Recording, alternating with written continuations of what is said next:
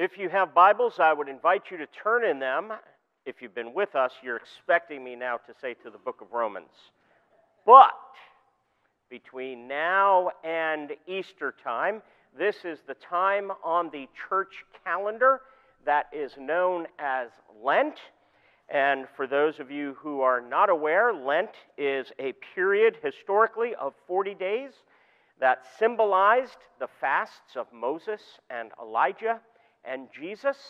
And so we are going to be looking at a series, and I'm going to be taking various passages through Luke's gospel that I call Encounters with Jesus, and they're basically snapshots of Jesus' life. And while we don't follow the church calendar in a way that I would call legalistically, it is a discipleship tool that helps us to structure our Christian life and teaches us things like repentance and putting to death our sins and following Jesus, issues of discipleship during this Lenten season that culminates in the death and resurrection of Jesus Christ. And so for the next several weeks, we will be looking at different areas, different snapshots of Jesus' life, ministry, and work, where he triumphed over the devil in the wilderness. And we'll look at his glory in the transfiguration. We'll look at the reality of judgment and the triumph of grace. And finally, as he enters his city, Jerusalem, in order to undergo his final cosmic battle with the devil on the cross, and his ultimate victory in the resurrection and the promise of the hope of a new world. As I've been saying, resurrection gets the final word. But the pattern, and we have to learn the pattern, is suffering and then glory. Too often, very practically in the Christian life, we want heaven now. You know, and there's a reason we are called to search our hearts with all vigilance. So much of our Christian life is about demanding. See, desiring heaven, that's fine. Demanding it now might be outside the sovereignty of God. And so Lent is a period of time of reflection. It's a period of time of confession, a period of time of repentance, a period of time leading up to the death and resurrection of Jesus Christ. One of my favorite commentators is a man by the name of N.T. Wright, and he put it this way. He said, Lent is a time for discipline, for confession, for honesty, not because God is mean or enjoys finding fault or points his finger, but because he wants us to know the joy of being cleansed, of being ready for all the good things that he now has in store. And so now, this year during Lent, we are going to be looking at encountering the real Jesus, his person, his redemptive work, leading up to the culmination in his death and resurrection. And this morning, see, if you've had that for a bit of an introduction, you're ready for me to read out of Luke chapter 4, verses 1 to 13. This morning, it's Jesus' confrontation in the wilderness at the hands of the devil. Luke chapter 4, verses 1 through 13. And Jesus, full of the Holy Spirit, returned from the Jordan and was led by the Spirit in the wilderness for 40 days, being tempted by the devil. And he ate nothing during those days. And when they were ended, he was hungry. The devil said to him, If you are the Son of God, command this stone to become bread. And Jesus answered him, It is written, Man shall not live by bread alone. And the devil took him up and showed him all the kingdoms of the world in a moment of time and said to him, To you I will give all this authority and their glory, for it has been delivered to me, and I give it to whom I will. If you then will worship me, it will all be yours. And Jesus answered him, It is written, You shall worship the Lord your God, and him only shall you serve. And he took him to Jerusalem and set him on the pinnacle of the temple and said to him, If you are the Son of God, throw yourself down from here, for it is written, He will command His angels concerning you to guard you. And on their hands they will bear you up, lest you strike your foot against a stone. And Jesus answered him, It is said, You shall not put the Lord your God to the test. And when the devil had ended every temptation, he departed from him until an opportune time. Friends, let's pray. Father, we do ask that you would show us Jesus, and that you would open the eyes of our hearts, that we may know the hope to which you have called us, the glorious riches of your inheritance together with the saints, and the mighty working of your power, your resurrection power that is at work within us.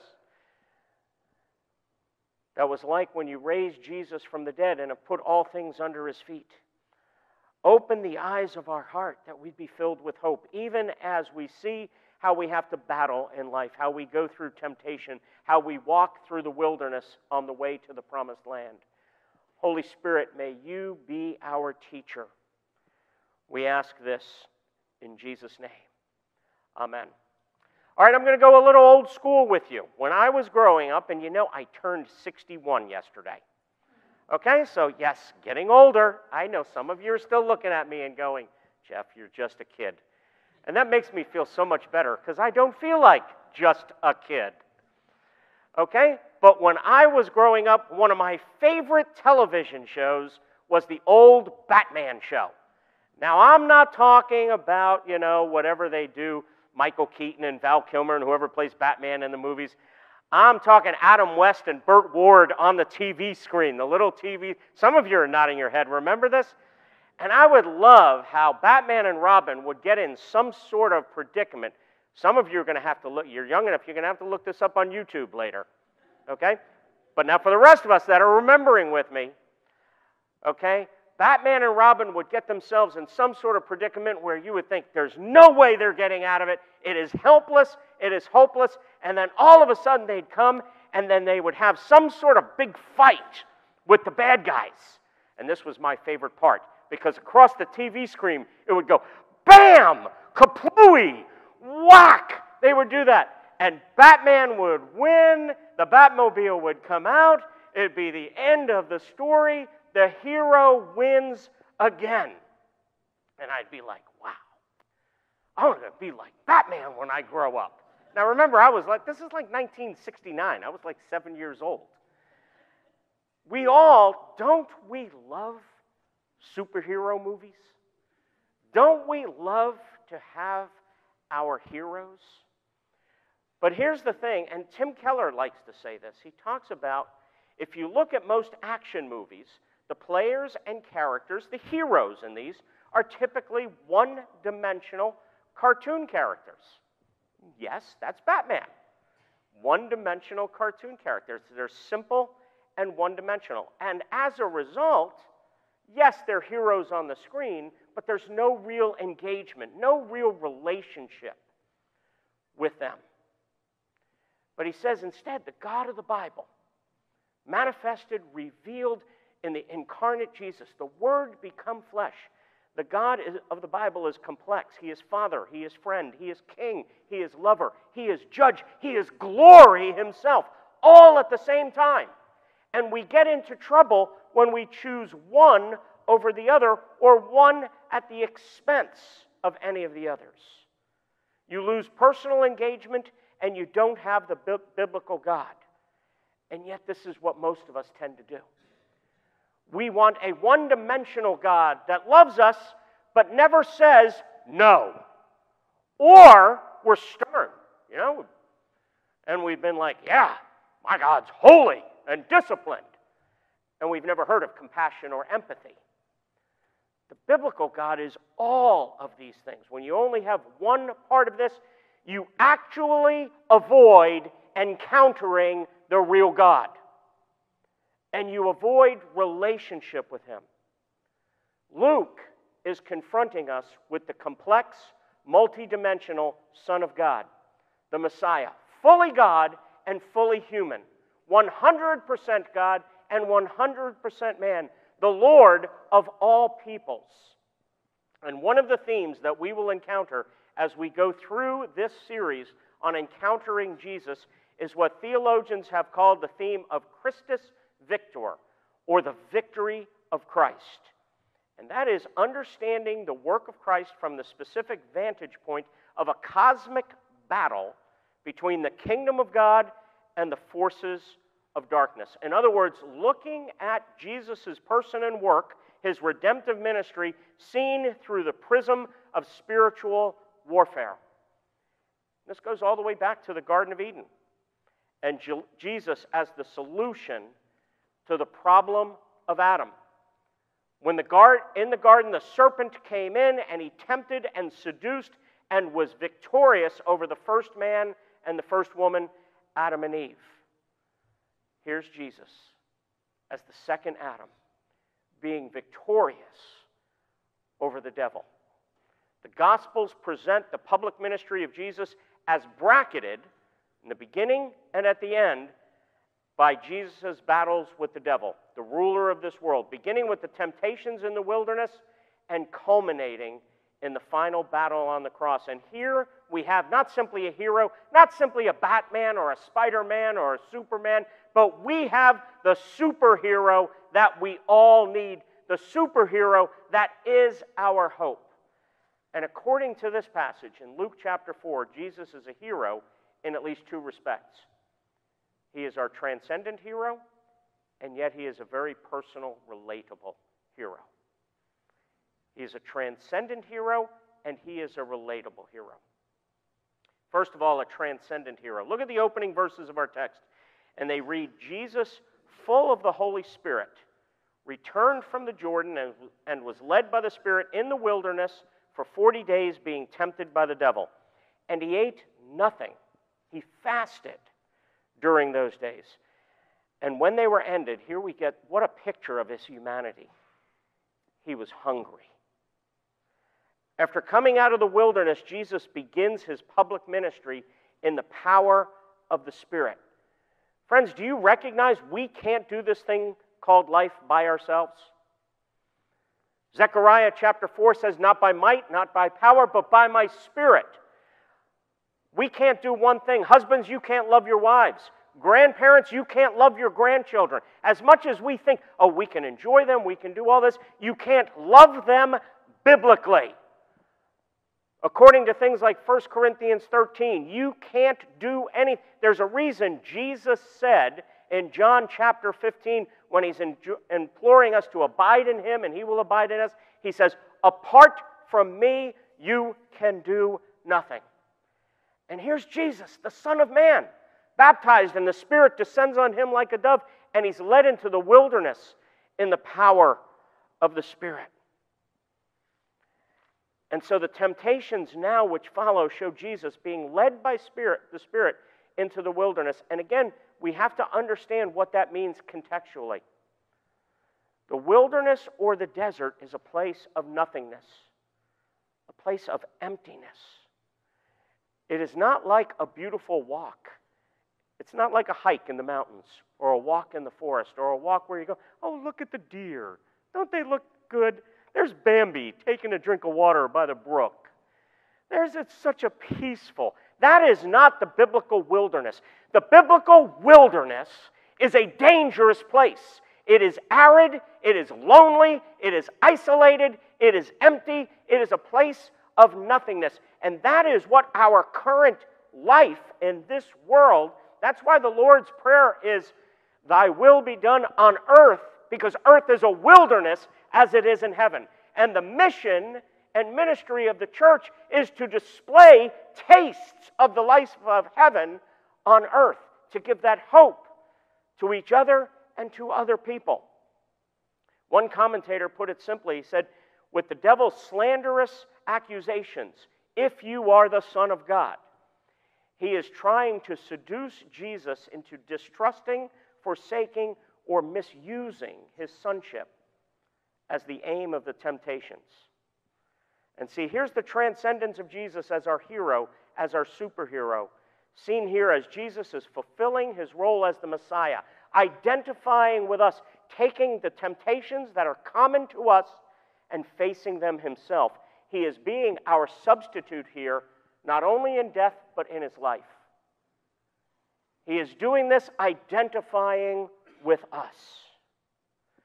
We're seeing him in his role as Messiah, beloved Son, the climax of the story of the Old Testament. We see echoes of Adam and Eve in the garden where the serpent whispered plausible lies about God, distorting who God is. And here's the serpent, here's the devil, doing the same thing to Jesus. And what do we see here? Jesus succeeding where Adam and Eve failed. Jesus succeeding where Israel failed. This is our transcendent hero, fighting our battle. You realize we need somebody who we don't need a coach who said, sorry, Lou, no offense, but we don't, I like being a coach too, but we don't need a coach. You know what a coach does? A coach inspires you.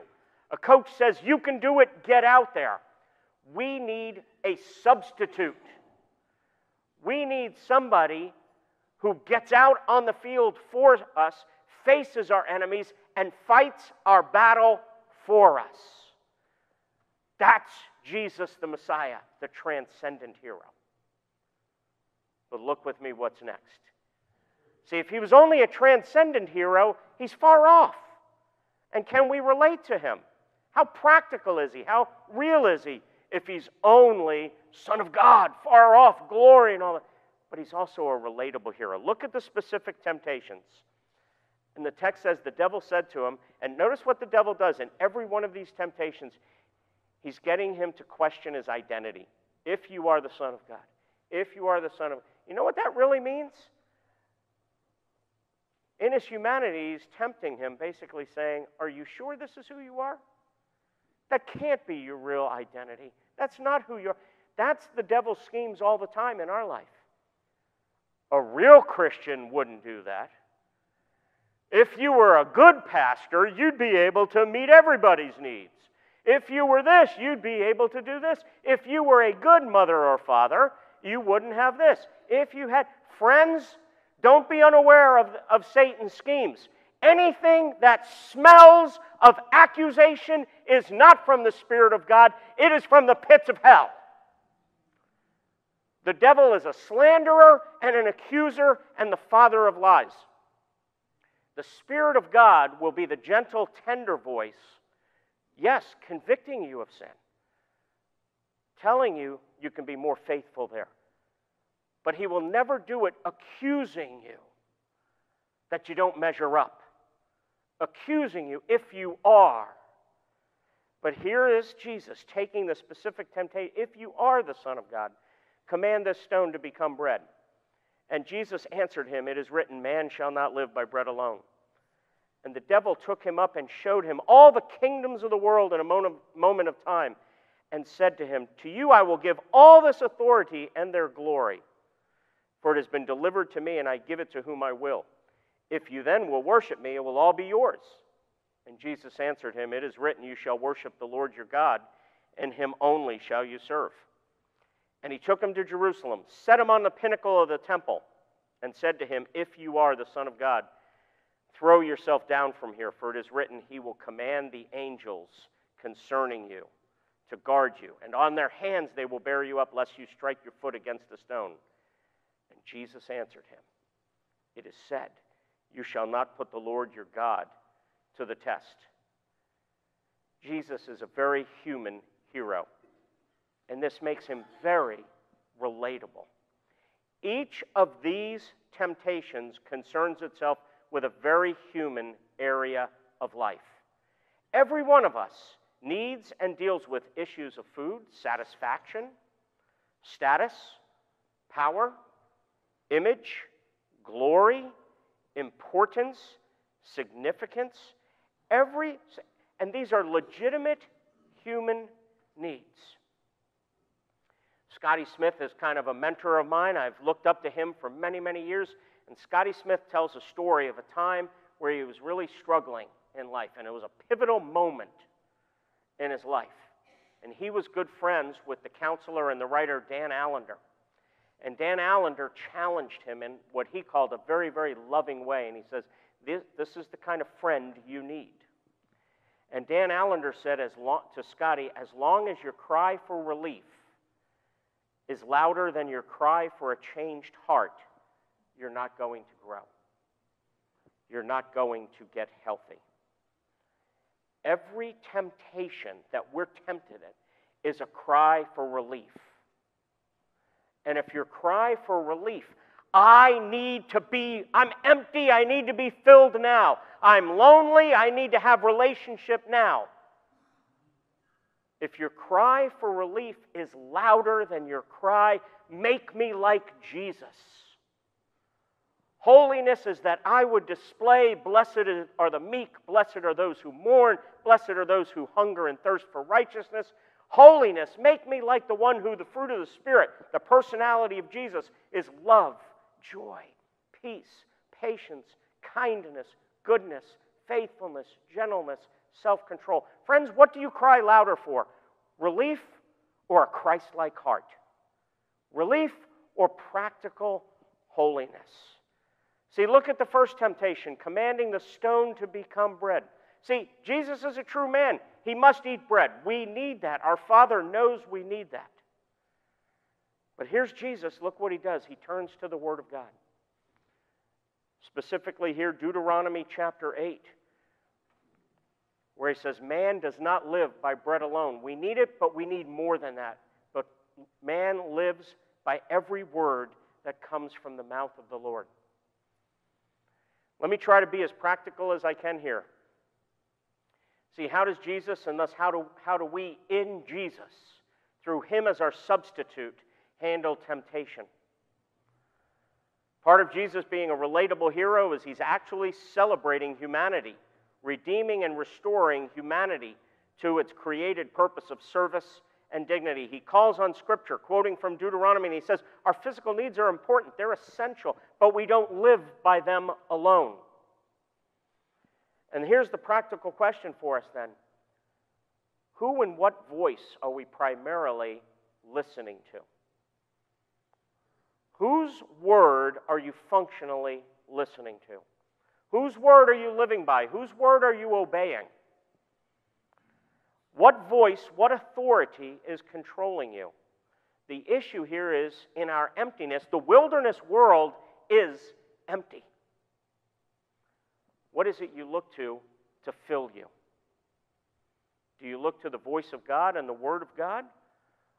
Or are you living your life escaping? Whether it's golf, boating, TV, social media, friendships, family, relationships. Have we ever thought about, here's a Lenten suggestion, have we ever thought about fasting, so to speak, from escapism? What we look to escape. Could you fast from golf? Could you fast from boating? Could you fast from Fox News? Could you fast from whatever it is that you look to? Jesus says man does not live by bread alone. We need that. Your Father knows we need that. But by every word that proceeds from the mouth of God. The second temptation has to do with the issue of authority and glory, and the devil here cannot deliver what he promises. The devil claims authority and glory, and Jesus does say in the Gospel of John specifically, he says, now is the judgment of this world, now will the ruler of this world be cast out. God in his sovereignty has given a measure of authority to the devil. Under his sovereignty, the devil is given a glory and authority over the fallen world, a world whose glory is doomed. And again, here's Jesus, as the devil is saying, if you're the Son of God, he answers this temptation by quoting again from Deuteronomy, this time chapter 6, saying, it is the Lord your God you shall fear. Him you shall serve, and by his name you shall swear. See, we need to recognize the character of God. God loves to give away his glory. Why did he create the world in the first place? Do you think God had a need? No. Love is all about sharing and giving. And God created the world to love and share the enjoyment of his glory. That's the point of the catechism question. The chief end of man is to glorify God and enjoy him forever. Because God created us, because he knew he would build us, that he would share his love and glory with us, and we would enjoy him. That's what a creature is meant to do. He loves to give his glory, but when we worship and serve, and the two of those always go hand in hand, any other god, we are trying to be like God, usurping his authority. Sound familiar, like the original garden? We are deceived, trying to have a greater glory, a greater authority, a greater power or control over our lives and our circumstances. And finally, the third temptation. And here, as one writer says, and we have to pay very careful attention to the details, because the text tells us that he brought Jesus to Jerusalem. And as one commentator said, the location of this last temptation in Jerusalem suggests an allusion to the Passion. From this moment on, Jesus' life will be a journey to Jerusalem, where he will face again the temptation to abandon his vocation as Christ, the Son of God. See, friends, I want you to think about the overall story of God. Think of its narrative. Think of its narrative arc. Where did it begin? It began in a garden. And then, of course, when Adam and Eve were thrust out of the garden, it went to a wilderness. And then back to a garden called Gethsemane, where Jesus will once again face a test to abandon his vocation. Jesus prayed, Father, if you are willing, remove this cup from me. And of course, what was that cup? That was the cup of God's judgment, the cup of God's wrath, the cup of God's punishment, righteous indignation and righteous wrath for our sin. And Jesus, not abandoning his vocation, says, nevertheless, not my will, but yours be done. We need to recognize that even though Jesus is our relatable hero, he is tempted in areas like satisfaction, taking control, status, image, where we are also. There is also a part that's not relatable, that's unique to Jesus alone. We have to recognize, as one commentator put it, the temptation of Jesus by the devil foreshadows the conflict of the Passion and the victory of the cross. Remember, this is the Christus Victor theme. Already the triumph is anticipated, although it comes in a way that one might not expect. Jesus' battle and complete victory over the devil in the Passion and resurrection is one of the great themes of his life, giving rise to the Christus Victor expression of the gospel. But the devil is subtle, and he sees that his chance for victory lies in tempting Jesus to bypass the cross and reach for glory now. Each temptation attempts this. Fill your belly now. Worship me, and the kingdoms of the earth will be yours. Throw yourself down from the temple. Had Jesus succumbed to any of these temptations, he would have reversed the order of the kingdom, placing glory before suffering. Whereas the entire rhythm of his life was just the opposite. Suffering must precede glory. Now, of course, the unrelatable, unrepeatable aspect of Jesus' vocation was the cross, the Passion, what he did for us to redeem and restore us.